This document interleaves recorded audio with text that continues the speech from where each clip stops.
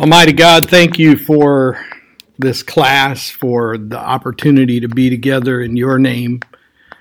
We are so grateful for your wisdom and your word that comes to us through our conversation, through our study. We thank you for the Bible. It's a gift that we often underestimate, and we have trouble reading it. We have trouble remembering to read it. We thank you that studying it brings us together so that we can be a family of faith, caring for one another. And in that spirit, we ask your blessing upon those who are going to be traveling, band or drama club trips, friends and family traveling to see other friends and family, travelers to Israel. We pray for all of them and the other travelers we don't know of, but you do. We pray, Lord, for Kennedy and her healing and for her diagnosis. We pray also for the unnamed things that are part of our circle tonight as we gather in your name and pray for your name's sake. Amen. Amen. Okay. My recorder's making a tick, tick, tick sound, and I want it to stop. There, perfect. Okay. So tonight, I want us to look at Romans 12, and 10 rather, and I think it says Romans 11. It's lesson 10, Romans 11. Sorry. Well, it had to be something along those lines. I like my new contacts, but they effectively make me like this. I can read the words just fine if I hold the book way out here. When I wear my glasses, I can hold it right up here, but anyway. They've heard me fumble through the readings with my glasses on, so what's the difference, right? It's going to be a mess either way. So, what I thought we would do, yes? You could assign a reader. We're going to do that, actually. You're ahead of me on that. I thought we would just read Romans 10, and then we've got a list of 11. She loves to correct, doesn't she? My buddy there. Yeah, she's. I love how you people sit right up here by me so that you can make sure I don't get anything wrong. Yeah. So,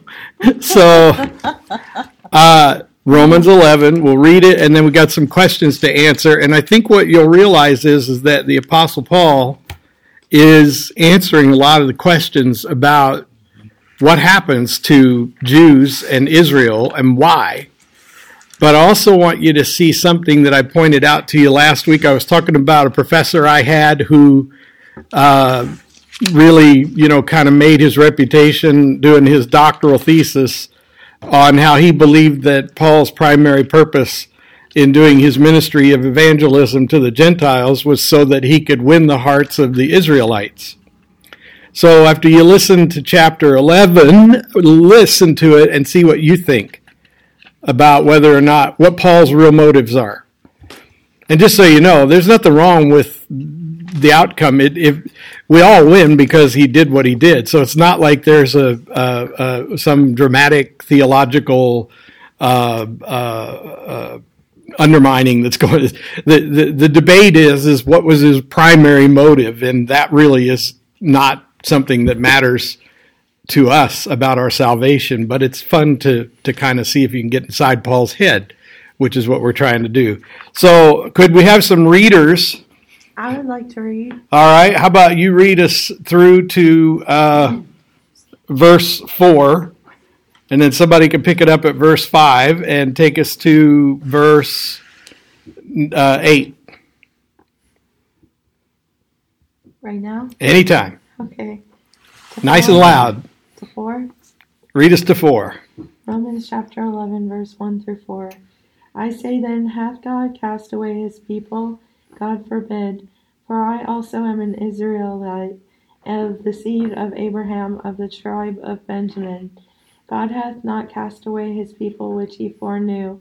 Wot ye not what the Scripture saith of Elias, how he maketh intercession to God against Israel, saying, Lord, they have killed thy prophets, and take down thine altars, and I am left alone, and they seek my life.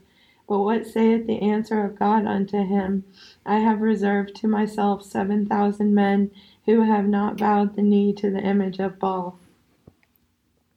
All right. Good job. And who's taking us from there? I'll read 5 through 8. All right. Thank you. Even so, at the present time, there is a remnant according to the election of grace. And if by grace there is no more of works, otherwise grace is no more grace. But if it be of works, then there is no more grace, otherwise work is no more work.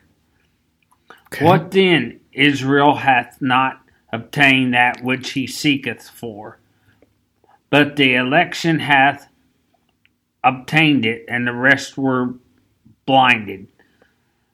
According as it is written, God had given them the spirit of slumber, eyes that they should not see, and ears that they should not hear, unto this day. Okay. So who would like to take us from verse 9 on to verse 12?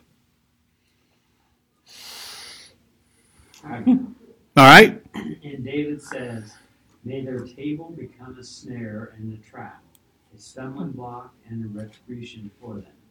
May their eyes be darkened so they cannot see, and their backs be bent forever. Again I ask, did they stumble so as to fall beyond recovery? Not at all. Rather, because of their transgression, salvation has come to the Gentiles to make Israel envious. But if their transgression means riches for the world, and their loss means riches for the Gentiles, how much greater riches will their fullness bring? All right. And anybody want to take us down to, say, verse 21? Yes. All right. Go right ahead. I am talking to you, Gentiles. Inasmuch as I am the apostle to the Gentiles, I make much of my ministry in the hope that I may somehow arouse my own people to envy and save some of them. For if their rejection is the reconciliation of the world, what will their acceptance be but life from the dead? If the part of the dough offered as first fruits is holy, then the whole batch is holy. If the root is holy, so are the branches.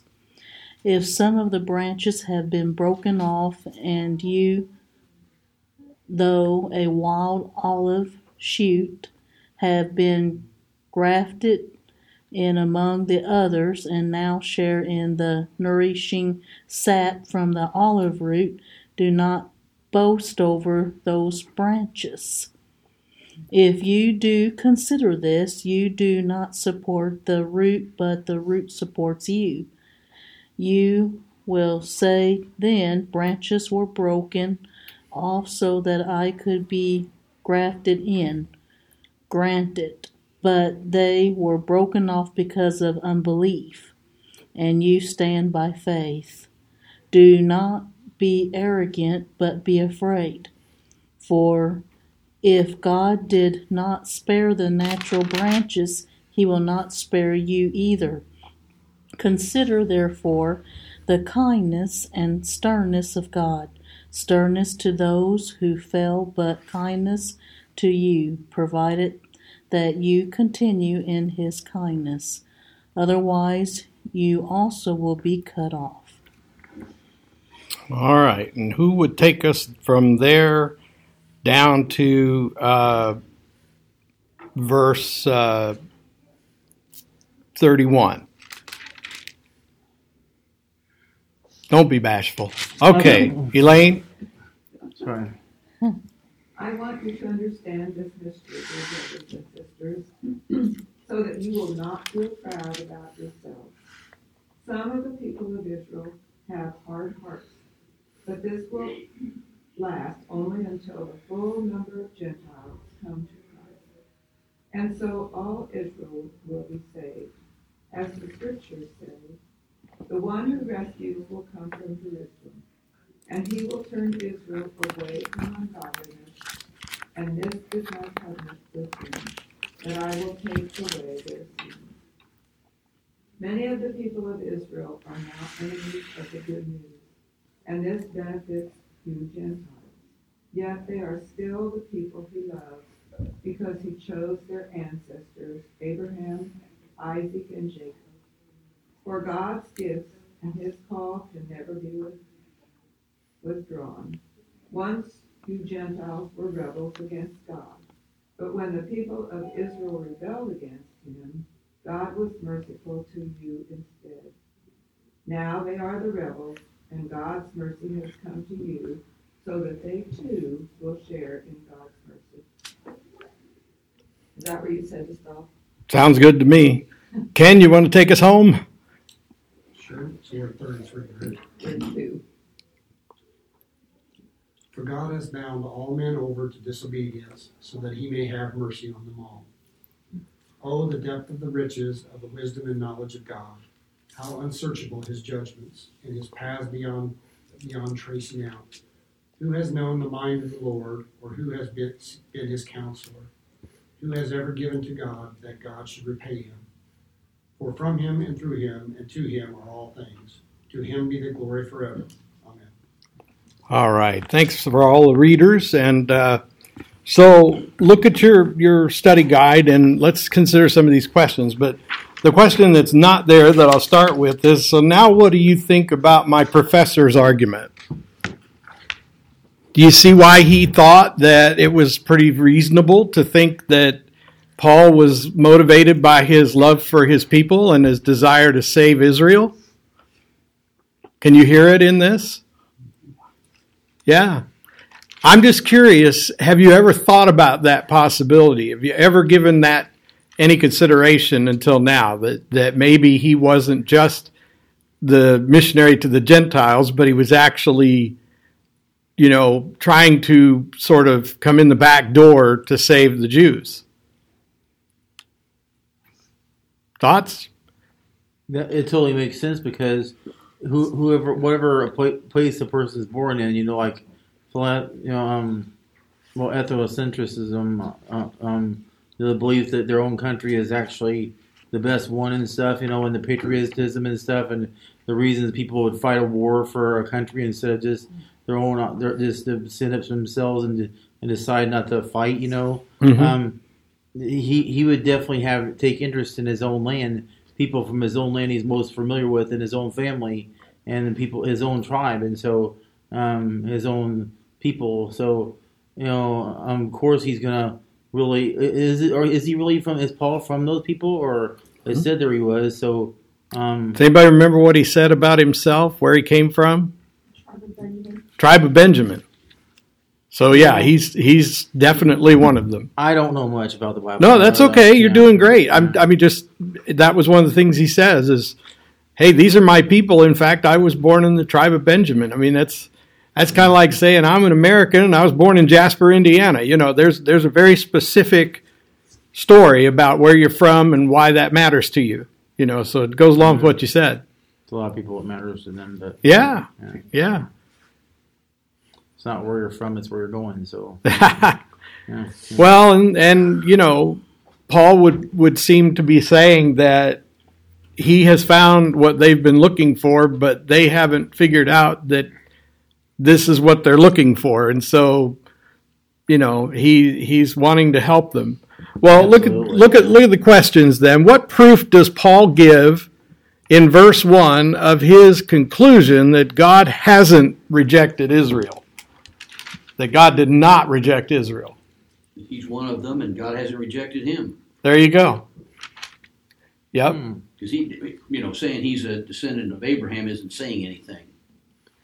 That's right. That's right. We discussed, obviously, previously, is saying that, we're all descendants of Abraham. Mm-hmm. Yeah, and can you see how that ties into what we've talked about up to this point? That you can't really justify hatred towards the Jews based on the fact that some of them rejected Jesus and even, helped to coordinate his death, you can't really base it on some universal rejection on the part of God toward the people of Israel, because Paul says, I'm a people of Israel and God saved me, so it has more to do with your faith in Christ than it does your nationality or your religious system of your birth. And he thought he was perfectly justified with what he was doing before. Yeah. He thought that's what has to be done. Yeah, I mean, how's that old saying go? And I'm really sure I'm getting this wrong, but basically people can be very sincere, but they can be sincerely wrong, and that happens all the time. So you can't just base it on a person's sincerity. Sometimes you gotta see the proof, and some people can be very blind to, I mean, that happens all the time, and there's just blind devotion to all kinds of things, but in this case, so what evidence does he offer in support of the conclusion in verses 2 to 4? Did Elijah know of the 7,000 person remnant? What was the spiritual climate of that day? And if during Israel's darkest spiritual time, 7,000 remain, what does that tell us is likely about other times in their history? So it's a big question, but break it down into its parts. Well, Father might have given him a vision of it or a dream of it. He might have let him know that roughly that the amount remains, or that at least that amount remains. So, would there be like a census or over any of the Jewish people? Because like maybe there was, because they were were there like forces eradicating them at the time, trying to do genocide on them. And so they would keep track of how many there were, so that they could thereby be able to control them more and keep them under wraps, and keep them from, So was it or I like the way you're thinking this through, and I could zero in on a conclusion in much the same way. But we don't know. The times that Elijah was living in were times when there were enemies of the true believers, because a lot of times the enemies are within. And this is a little side note, but if there's one thing I can tell you will definitely happen in times of persecution, it will be that the persecution always starts within the body of believers. It's like, in other words, right now in the life of the Church Universal, there are all these denominational factions lining up against each other over various political perspectives. Wow. And whoever wields a little more authority than the other group will in effect be persecuting the ones who are subject to their authority. They'll be the consensus. And so even though persecution doesn't always manifest right away in the form of violence, in physical violence, persecution almost always starts within the church or within Judaism in the case of the Old Testament. There were people like Ahab and Jezebel who were part of the family, but they were the enemy, and so it's very likely that Elijah was aware of the number of people in general that he could count on, that got it. I mean, I had to fill out a big document today that was related to something George was doing. The denomination asks me to fill out certain papers every year, and they made me fill out a document I didn't really feel like filling out, but they said, well, we want you to do it anyway. So, being nice and compliant and, enjoying my job, I thought I'd just go ahead and do what they asked. And one of the questions they ask is, what percentage of your congregation do you think understands what it means to be a missional church? So they wanted me to give a percentage of how many of you guys understand what it means to be a missional church. 51%. So everybody, and don't be embarrassed, but just for the sake of discussion, everybody who's pretty sure you know what missional church means, raise your hand. Yeah, I like this. Okay. Everybody who's pretty sure you don't have any idea at all what missional church means. That they have a mission? And everybody who didn't answer, raise your hands. All right. I said 70%. If I looked at this table as a microcosm, I was close. Because I figured about 70%. What does missional church mean? Well, we could go into a long explanation, but you're actually right. It's the church that's actually on a mission. I mean, if you think about it, churches, and I want to get back to our study, but just to kind of illustrate the point, a church that's on a mission is actually trying to accomplish something, is trying to go somewhere, it's trying to reach a goal. Whereas a church that just exists for its own entertainment and its members just serve themselves and each other, well, that's a club. That's not a church. So missional church, in the simplest definition, means we have a vision and a clear mission to fulfill the vision. What is our vision statement here at Shiloh? Anybody know it? Some variation of being vital to the well-being of the community, right? We just decided a few years ago that we didn't want the church to disappear and no one care. And the quickest way for a church to disappear and no one in the community care is because we don't do anything that makes any difference to the community. So with that in mind, we made it our mission to be disciples, seek disciples, and then change our community and our world. And that's it. So we're a church on a mission. We're missional. So now it should be 100%, right? Now, if I asked you, everybody know what it means to be a missional church, you'd all raise your hands. Yes, I understand. It's really that simple. Now, I know people who give you longer and windier answers, and Mike's probably thinking mine was pretty long and windy, but quite honestly, the basic answer is that your church has a purpose. It doesn't just exist. So there you go. We're a church with a purpose, and we're trying to fulfill that purpose even now by studying God's Word and being disciples. This is the being disciples part, because we can't really effectively disciple others and seek others to be disciples if we don't know what we're talking about.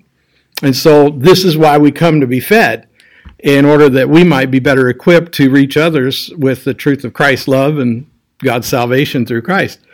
So how does he know he's got about 7,000? Kind of the same way. He says, I can kind of see who's with me. I got a pretty good idea who's with me. That's one way we could look at it. And what's the whole implication that Paul's driving at by saying that? What do you hear him saying about his times and even future times? And anybody who's done a little work in Revelation, you get bonus points for telling me the correlation between the future and the present when it regards Jews. What's he saying about the Jews? 7 tribes remaining, or he's saying, I'm gonna, it's really, what I'm looking for is a much simpler answer. He's saying there'll be people who get it. Sorry. No, you're okay. I wasn't really clear on what I was shooting for here. But what do I hear Paul saying? I hear him saying there'll be those who get it. That the mere fact that there are Jews in the world at any given time who are absolutely going to reject Christ unconditionally, never hear what is being said about him, but there are just as likely to be people who will get it. So why should we tell them? Because we don't know who's going to get it. That's a little bit like Calvinism. Does anybody know the most significant thing that Calvinists, which is our Presbyterian brethren, what's the best known doctrinal thing about the Calvinists? Predestination. You probably knew it, but I just thought I'd save you a little trouble. Predestination, what's that?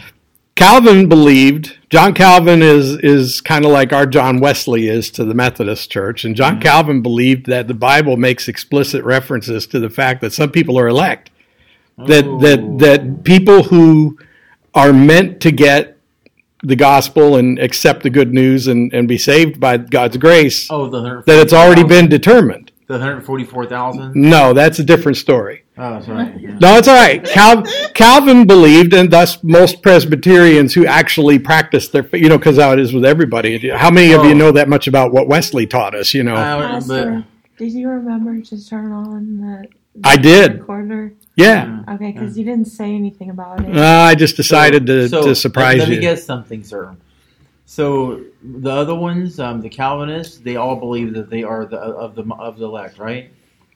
Yeah, I mean or the upper crust of the Calvinists. The rationale is that everyone at this table is among the elect because everyone at this table believes that Jesus is the source of your salvation. And the fact that some people will not accept that and will not, will never hear that news or ever the Calvinists believe that was just how it's always meant to be, that God already knew some were foreordained not to be saved and not to get. And where it falls apart for me and probably for most of us at the table is well, that's sort of saying that God has already damned a certain percentage of the population and they have no hope. No, he loves us all. On the other hand, it can be argued, just like Paul's saying right here, because remember that the primary reason we study Scripture is not so we can be Bible scholars like Pastor Dan, right? The reason we study Scripture is so that we can know God. That it's God writing love letters to us about God's self. It's God trying to tell us who God is and how we can know God. And what you do when you study the Bible long enough is you begin to get a sense of God's personality, where you can say things about God pretty confidently without necessarily quoting a specific scripture. So how many of us believe, just based on what we've learned as we've grown up in the church, how many of us believe that God would probably not preordain the damnation of certain people? Most of us can't. We don't really believe we don't that. Believe it? I don't know. Right. We don't believe that that's true. Because if you believe that, you believe there is no reason for remission at all. Well, and it says something about God that we just can't believe is true, right? We find it because he's pure, so he's pure good. He's all wise, all knowing. So he cares and he's all loving. So he wouldn't do stupid things like that. So we would do stupid things like that. God is infinitely wise, infinitely knowing. Mm-hmm. So he's most intelligent and so most powerful. So we are piddly next to him, and so we would make assumptions about people and condemn them, but he wouldn't. He wouldn't have people be born at all to be condemned. So ever. So if he would want the best for us, the very best for us. If God doesn't foreordain, doesn't determine that some are going to be saved and some are not, if that's not how God operates, then the logical conclusion, bringing us back to this passage from Romans, the logical conclusion is God does know that some people are going to get it and some people aren't.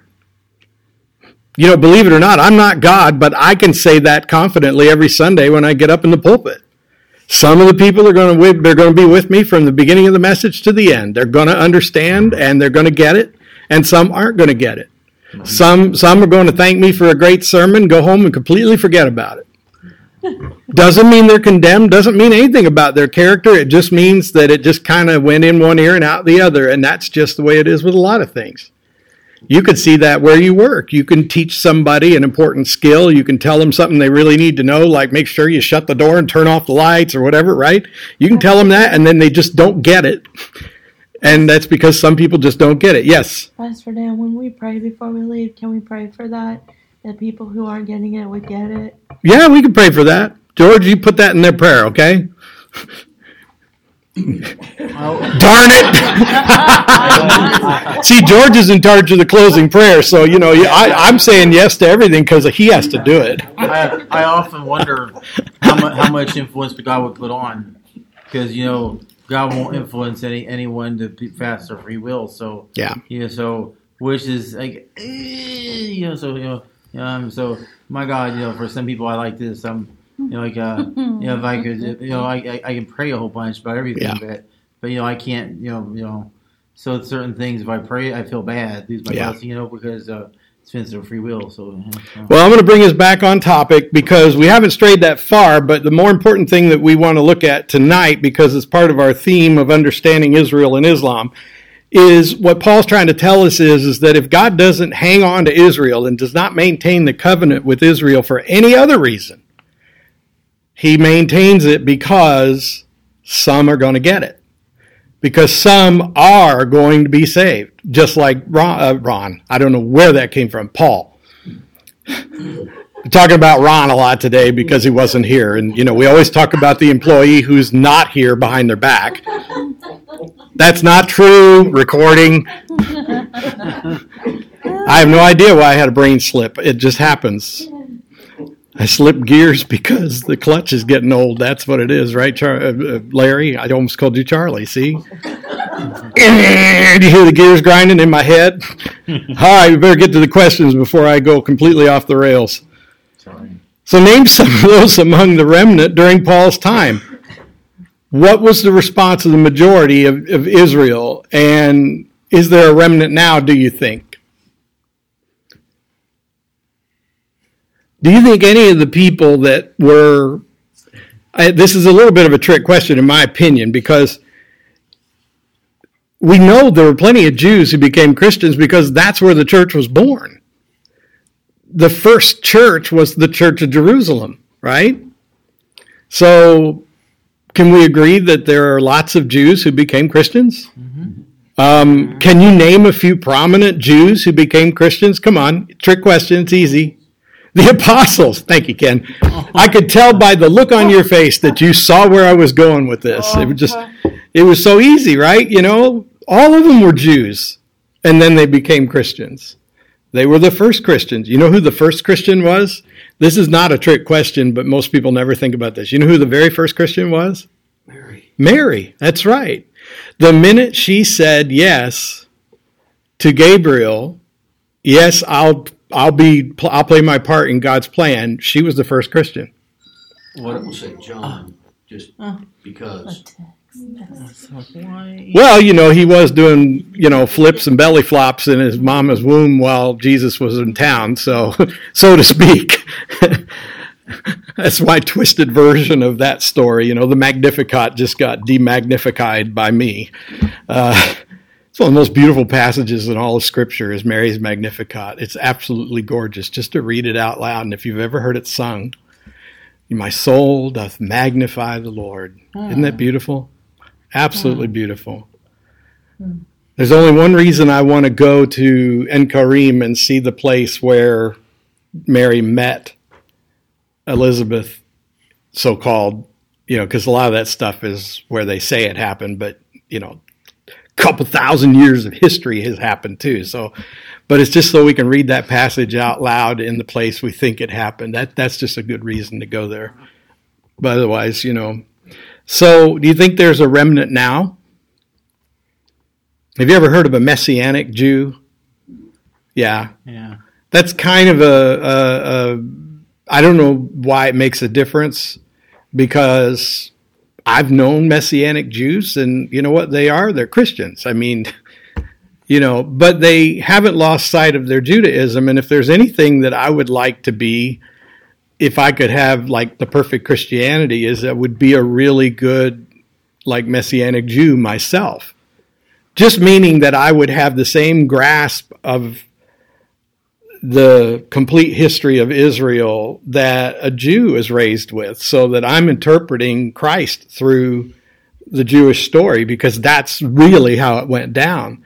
So when somebody says they're a Messianic Jew, that's really just an easy way to say that means they're a Jew who converted to being a Christian. But yeah, and they're all over the place, and they have churches and congregations. In fact, I'm working on arrangements for our group to go to a Messianic church in Israel for worship. And it's basically going to be Jews and Arabs and Israelite people and Arabs and so forth who are Christians and worshiping together in one place. That's pretty cool, because that's like the last thing that we know in America about the Middle East is that Christians and Arabs and Israelis actually become Christians and worship together and, you know, do things for a common good. And because all we ever hear about is the fighting and the violence, because, you know, that sells more advertising. Well, I have a question on that. Do you think they use the Bible, or do they have their own thing they work from? Well, people who are raised in Judaism usually are trained to read Hebrew, and so they're very likely use their Hebrew Bible, which is the Old Testament, basically. And there's a few minor variations in the ordering of books, but it's essentially the exact same thing we have in our Old Testament. And so they would likely have Hebrew translations of the New Testament. So they might carry two books. But that's about the only difference. And that's like even in, you know, Louisville has lots of Jews. People don't realize Louisville, Kentucky is a very big Jewish community. Cincinnati's a big Jewish community, and they've got a really big rabbinical school there. And a lot of people don't realize that, but, because we just tend to think it's places like Chicago, New York, and LA and whatever, but there are lots of Jews in Evansville. And Hammond, Indiana, too. Yeah. So wherever you find Jews, you're going to find Messianic Jews, because this passage is absolutely true, that there will be those who get it. And so why does God keep the covenant with them? Because people will get it. Mr. Dan, have you ever been to a Last Supper? We did twice up north of the church. Mm-hmm. The Seder meal? Supper, yes. Yeah. All pointing to the coming of Christ. Yeah, in fact, my wife and my daughter told me just the other day that I ought to see if I can arrange for us to have a Seder meal here. You've probably done it here before, but, every few years it's a really cool thing to do. And it's really great if you get a Messianic Jew to come and explain it to you. Because they'll show you how the whole Seder points directly to the Messiah. That's what the Seder meal is the meal before. It's basically the Passover meal. Yeah, it's the Passover meal, and it has certain rituals that go with it. Mm-hmm. Yeah. So somebody who has not answered a question yet tonight, somebody who has not yet answered a question, what is grace, according to the Apostle Paul? I know my version of it is God's riches at Christ's expense. God's riches at Christ's expense. Any other ways you would express that? Unmerited favor. Unmerited favor, yeah. Mm-hmm. And how does God's grace manifest itself, how does it make itself real? Don't overthink it. What's Paul telling us? It's what Jesus gives us. It's what Jesus gives us. Accepting Christ is to receive God's grace. Accepting Christ is receiving God's grace, or accepting God's grace. So what is he saying about the Jews who get it? They're not being punished because they're Jewish. They're not being punished at all. They're actually being invited to receive God's grace just like everybody else. So God's grace is universal, right? It means that God has grace for everybody. That God will give you whatever God wants to give you if you'll just accept it. There's an old analogy that I used years ago when I was being trained in something called Evangelism Explosion. But, basically it's like if I bring you over to my house and throw a big party and I invite you over and I put your coat on the bed and I feed you all kinds of things that my wife and I have prepared for you and I send you home with a gift and everything. And then right before you go, you get out your checkbook and you try to write me a check for it. You kind of missed the point, right? If you're trying to write me a check and pay me for the evening I just gave you, then you have missed the point of what I was trying to do, which was to simply show you kindness and hospitality and entertain and to share your company. I just wanted you around for a while because it makes me happy to have you over to the house and celebrate with me. And so the way we look at God's grace is that God gives it because God wants you. He wants to have you over for a visit for all eternity. He wants you to come over to the house and receive all the blessings. And he's going to actually hang your coat up in the closet because that says you're going to stay a while. See, we throw your coat on the bed because we want you to go away later. Isn't that right? If I put it in the closet, you might never go away. See, so God's going to hang your coat up. But then you don't write a check for that, do you? And so that's the idea of grace. So what does it mean that the rest were hardened, or who does those refer to in verse 7? Who are the hard-hearted? Those that didn't repent. Yeah. Because isn't that what Elijah was all about? So why don't people repent? Because they're selfish and they don't realize that they need to do it that much. Yeah. What else? I think George is trying to say something. Oh, I just think because they're short-sighted. They either think that, they've got plenty of time to do it later, and so they can go ahead and live their life the way they want to live it right now. No. And, that they'll get, they'll have time right before the end. Yeah. George is kind of like that statement, I think. everybody wants to go to heaven, but nobody Don't wants want to to go leave now. Yeah. Because they're scared. They're scared, yeah. Yeah, I mean, Maybe they basically just don't know how to. Some of the defend people, themselves. some of the people that rejected Jesus when he was alive and presenting himself as the Messiah, rejected him because they were afraid of the implications if this was true. You know, what happened to everybody who chose to follow him? What is the general pattern from that part of your Bible? They pretty much gave up everything and followed him. You know, Especially Matthew. yeah, and so part of the problem with accepting Christ is that you have to also accept that by accepting him, you're never going to be the same again. When you accept Christ as your Savior and you follow him as your Lord, you're owning the fact that will require you to never be the same again.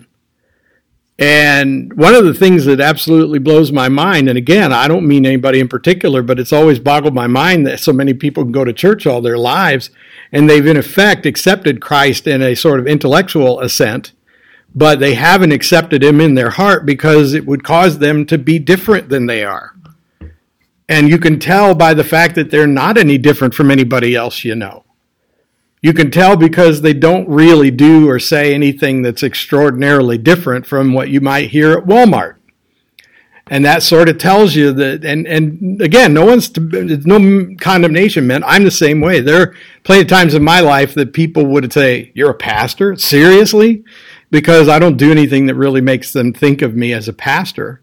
Sometimes I do that because I just kind of like to not be a pastor sometimes. You know, I just like to just be a regular guy and not have somebody expect too much from me. But, you know, that's the problem.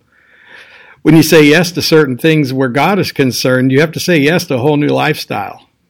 And there's no way around it. And I think people instinctively know that, don't they? They just kind of know that saying yes to the Lord is going to require a big change in your life. And the thing is it may not change the way you do anything over a period of days or weeks or even years, but it'll change the way you think almost immediately. You know, it'll just change the decisions you make, and the decisions you make, having been changed, will begin to make major changes in your life. You know, so you're not, you know, some people might need to immediately after accepting Christ, they might immediately give up drinking or drugs or running with a dangerous crowd or something like that. But a lot of us, we accept Christ and then it's just, we're really allowing him to change the way we interpret the world. And that changes the way we decide and how we decide what's important. You know, a week ago, I was thinking that when I had enough money, I was going to buy a new bass boat. And then I became a Jesus follower. And all of a sudden, I'm thinking when I have enough money for a bass boat, I'll also have enough money to go on that mission trip. You know, and suddenly those little decisions start changing your whole life because you shifted your priorities. And that's what people, I think, know instinctively that prevents them from following Christ, is that they're not ready to see where it goes. You know, they don't like the idea of heading towards an unknown. So it's easier to put money in your 401k, work till you're 65 or so and retire because you can see that coming. You can anticipate that. And, you know, I don't blame anybody, but a lot of people couldn't accept the Jesus, the Christ that they were being presented in those days because he didn't fit the part. He didn't look like he was going to deliver. But I will argue that had he come to be a military leader who was going to lead a coup, most of the people who are afraid to follow him as a peaceful leader would have been just as afraid to follow him as a military leader. Because the outcome's still the same. If you back Jesus, it's going to cost you something, right? If he'd been a military commander who was leaving Galilee at some point with his army to take over Israel and Jerusalem and kick out the Romans, if that's what he was going to do, you'd have still had to got behind him, and it probably would have cost you everything you owned, and it probably would have cost you your life. So do you think the people who reject him really reject him on the loose grounds, or do you think they reject him because it's ultimately about just being afraid to do something you don't really want to do? Or maybe you feel like you can't even do it. Self-confidence thing. Yeah. Well, the people were told that a superior Savior was coming. King even was mentioned at one point. And the people that were told about King Solomon knew how much gold he had and what he had attained and everything. When Christ come in and riding a donkey, they're thinking, this guy is going to be far superior than, they equated it, I think, to maybe materialistic things. Yep. No, you're right. I mean, I think most of us, I can look around the room and see people who all have a pretty good general knowledge of Scripture, and you know that they expected the Savior, the Messiah, to be someone other than who he turned out to be. But take it a little further and just imagine, what if it isn't just that, it's also that he, if he arrives, you have to deal with that. I mean, think about it. Even now, there are people who are awaiting the coming of the Messiah. They're Jewish. They believe the Messiah is coming.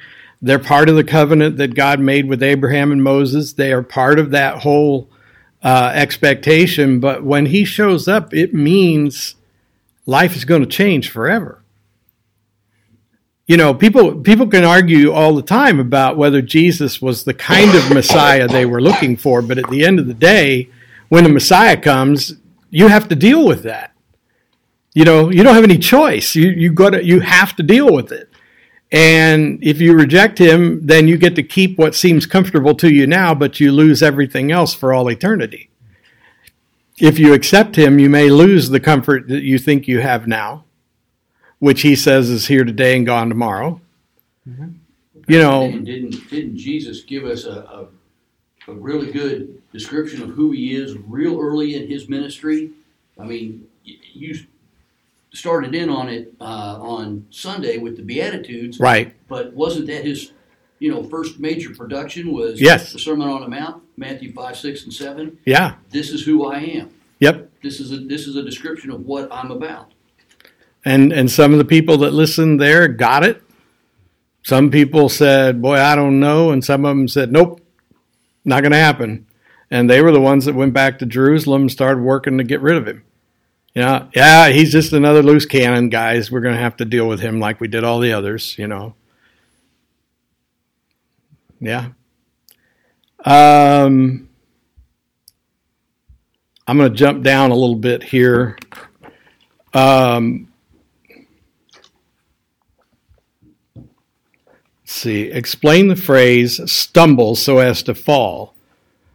What is their transgression, and how did the Jews' transgression result in salvation for the Gentiles? So remember, this is what we opened with, is do you see the professor's argument? Does the saving of the Gentiles, what is Paul saying precipitated that? What caused the Gentiles to be the ones that he decided to focus all his energy on?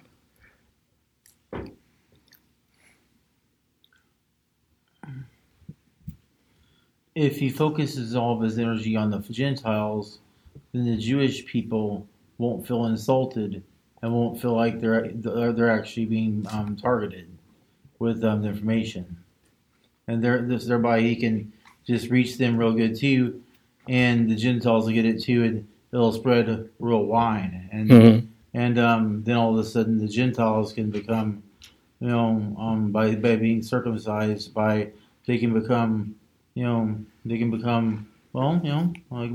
Christian. So, so. Yeah, I mean, they're basically what they did. The way he's describing the stumbling or the transgression of the Jews is that they rejected Jesus. That's really it. It's just he's saying their transgression is that he stood right in front of them, told them who he was, proved who he was, and they just rejected him. And so the way Paul's trying to explain it is that it forced, and I think what he's describing is Paul's describing his own. That's a cool ringtone. Yeah. He's describing his own conversion. If you think about it, he's describing what I think when I read this is that he's talking about how he had to get his mind wrapped around the fact that this message wasn't exclusively for the Jews. That was one of the first things he had to overcome is, okay, now I believe he's the Messiah, but how is it that this Messiah is as much of a Messiah to the Gentile world as he is to the Jewish world, you know? And he had to wrap his mind around that. And he's explaining here, I take it that he's saying that Judaism essentially rejected Jesus outright, and it doesn't mean every single Jew. There was a remnant that did accept him, but he's saying that the sort of institutional Judaism said, nope, not him. I mean, to put it in perspective, Judaism in the days of the temple was as central as the Vatican is now. You know, so Jerusalem was the home of Judaism in those days, and the temple was like the Vatican. So what he's saying in effect is that the reason the Gentiles were invited to get the message is because the home office of Judaism rejected Jesus. That's what he's saying. That's the way I interpret it anyway. Does anybody agree or disagree? Or hoping I'll just move on. My Bible study part says Paul was appointed as a mission to the Gentiles. He reminded his Jewish brothers of this fact, hoping that they would want to be saved. Yeah. So that's kind of just backing up what you just said. Yeah. I mean, you know, how many people around the table came to Shiloh from a Catholic background? Yeah, there's always plenty in this church. I think it's kind of cool. I tried to be Catholic. Okay. But some of you were born Catholic, raised in a Catholic home like I was, and now you're here.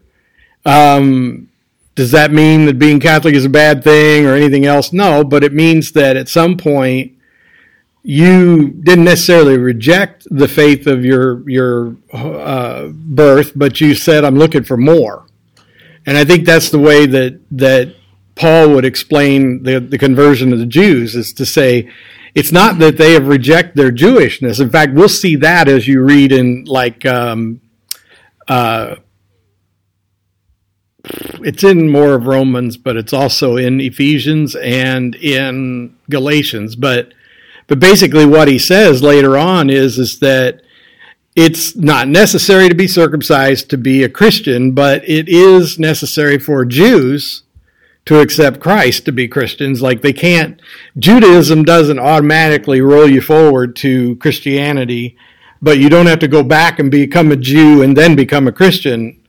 So, you know, he's saying Jesus kind of created a new ground level for what it means to be part of the family of God. Is that if you're Jewish, you got to come up to this point, and if you're a Gentile, you got to come over to this point.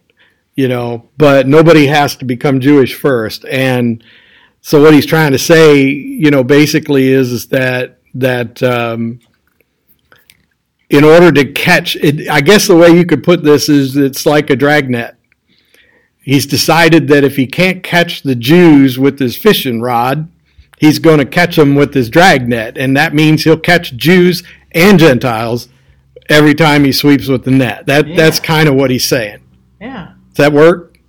That's what I thought. So, you know, Father would have him cast all of his nets in every which way he could catch all the people. And now, is there anybody at the table who also heard dun dun dun dun when I said dragnet?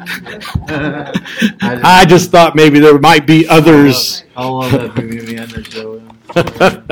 Oh my God. Well, we didn't get through all the questions. Are there any questions, observations, anything you'd like to share tonight? No class next week. 2 weeks from now, you'll be gone. Correct. So next week is fall break. So no TGIW, and then the following 2 weeks it's George in this room, and you don't have to worry about recording it. It'll be okay. Although I have to say, my mother really appreciates the new microphones. So Mom doesn't get much entertainment anymore, so, she listens to me because... Sorry, Mom, I'm just kidding. Everybody say hi to Dan's mom. Hi, Dan's mom. Yep, you're one of us. God bless and keep you, Dan's mom. Okay. George, you want to pray us out of here? Well, this is typically where I'm at a family reunion. I thank the Lord for my brother and turn it over to him. I said, George, will you pray? Yes. Thank you, Lord, for my brother Robbie. Almighty God, the first thing I want to pray is that everyone here got the message that you meant for us to have today. Dear loving Father, through the name of our Lord Jesus, thank you for your promise that if we call on you, you will hear and answer us. Thank you for speaking to us through your word. You have revealed yourself through the Bible study that we have had. Continue speaking to us so that we can know your will. In Jesus' name we pray and believe. Amen. Amen. Thank you, George. Great prayer. Well, see you, everybody. I hope